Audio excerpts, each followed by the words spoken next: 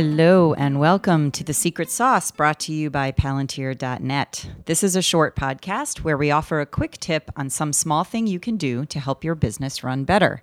I'm Allison Manley, an account manager at Palantir, and today's advice comes from Alex Brandt, who talks about how to combine sales and marketing.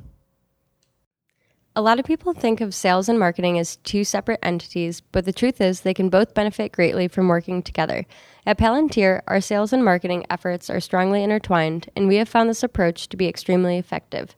For starters, sales helps marketing by informing content. Most often, clients have their first direct interaction with a company by communicating with the sales team. That means the sales team is hearing firsthand what new clients are looking for, what their goals are, what pain points they're dealing with, and ultimately what they think will make their project become a success. The sales team also has a good view into what kind of clients are reaching out. For instance, we have seen a shift in what roles are involved in managing a website redesign. While we used to interact with mainly directors of IT and other similar technical roles, we now see a lot of marketing teams heading up these kind of projects. This valuable information helps inform what kind of content we should be producing. If we are speaking with more marketing folks than technical, and they are coming to us with new problems and goals, the kinds of resources we are providing for our clients should reflect that. And if this trend shifts again, our sales team will be the first to let us know so we can pivot and adjust. In turn, marketing helps sales by providing a gateway for conversation.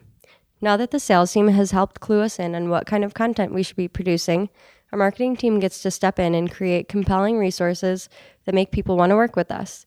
These resources get distributed across different channels and open a path to conversation with sign-up forms for free consultations, newsletters, and webinars.